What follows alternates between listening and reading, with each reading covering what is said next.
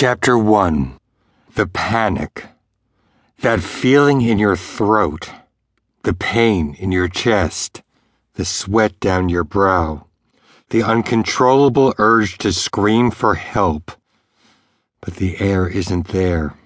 You feel like you're choking, that it's actually happening this time, that this is for real, that you're going to die.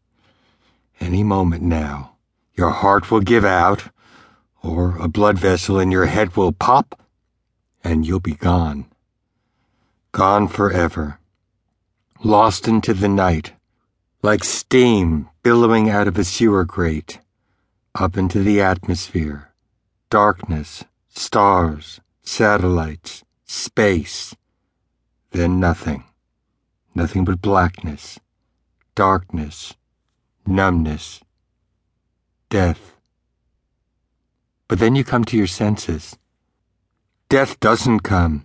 You've endured hours of fright and dread only to hear your alarm go off. You get up, hit the off switch on that damn buzzing box. You feel unsteady on your feet. Must be the adrenaline from the panic. But after a few seconds, your equilibrium balances out, and you start to feel okay. Maybe I won't die today, you say to yourself, like a pep talk, as if you were on a football field and the coach was spurring you on. You start to feel better. You're in the bathroom now, checking yourself out in the mirror. Your eyes look red and puffy. A few spots on your face, slick skin, wet to the touch. The panic has taken its toll on you. You look like crap. Feel like crap. Are crap.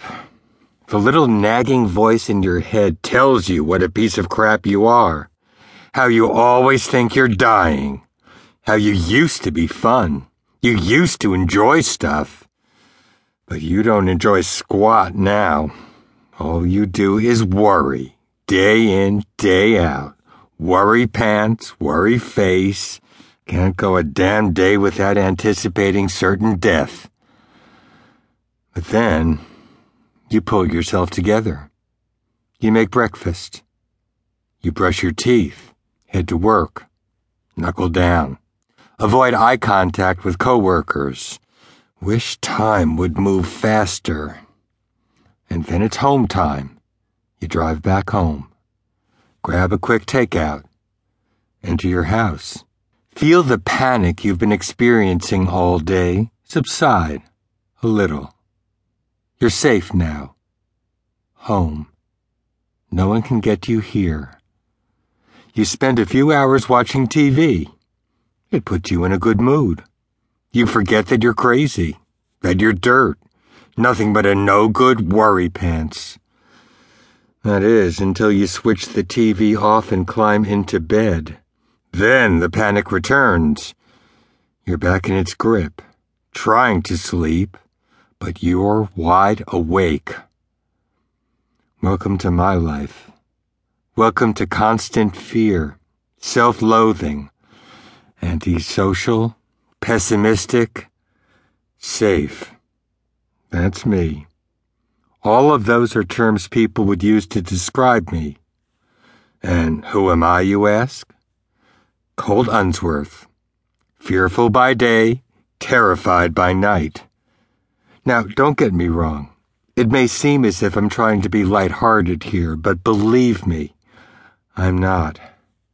This is anything but funny. This is hell. Every damn waking second. And trust me, I have plenty of waking seconds.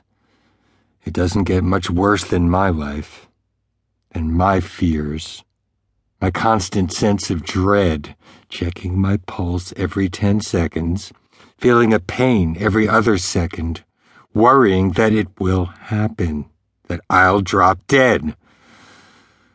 I know what you're thinking. Man up, you wuss. Believe me, I would if I could, but I can't.